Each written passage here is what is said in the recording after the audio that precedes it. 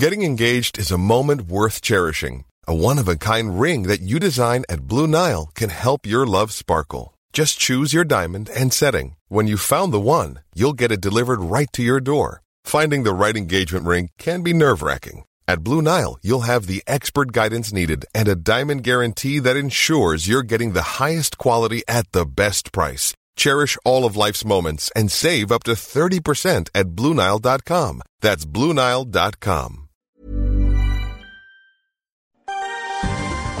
Question of the Week from the Naked Scientists. Hello and welcome to Question of the Week from the Naked Scientists with me, Diana O'Carroll. This week I've got a gassy problem. Hello, my name's Tom Gallard from London, and I'd like to ask, how is oxygen made and recycled in the International Space Station? So what can we do with old astronaut air to make it reusable? I'm Mark Hempsall, Senior Lecturer in Astronautics from the University of Bristol. The question is, how is oxygen recycled and made in the International Space Station? Well, the oxygen isn't strictly recycled. The carbon dioxide that the humans breathe out is filtered out of the air with molecular sieves, and it is simply dumped overboard.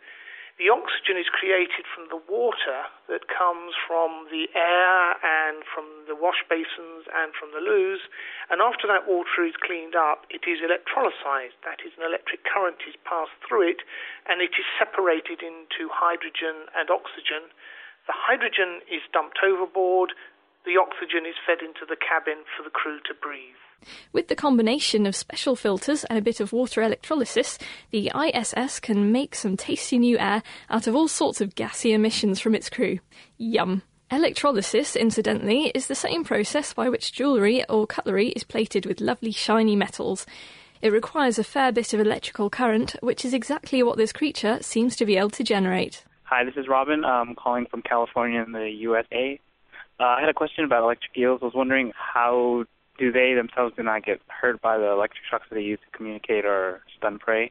And since they're in water, how far does the current carry? On Question of the Week, knowledge has no nose, so how does it smell? Hi, this is Thomas from Uttlesford, and I'm a science teacher in Bishop Stortford. This is my question.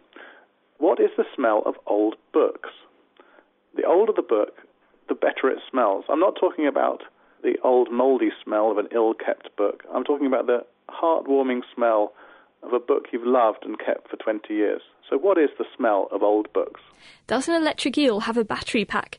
And why do old books smell so good? My favourite has to be those Penguin classics from the 50s.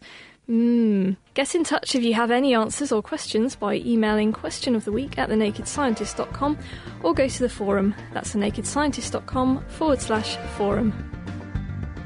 Question of the Week is part of the Naked Scientists podcast and supported by the EPSRC, the Wellcome Trust and UK Fast. Look us up online at nakedscientists.com.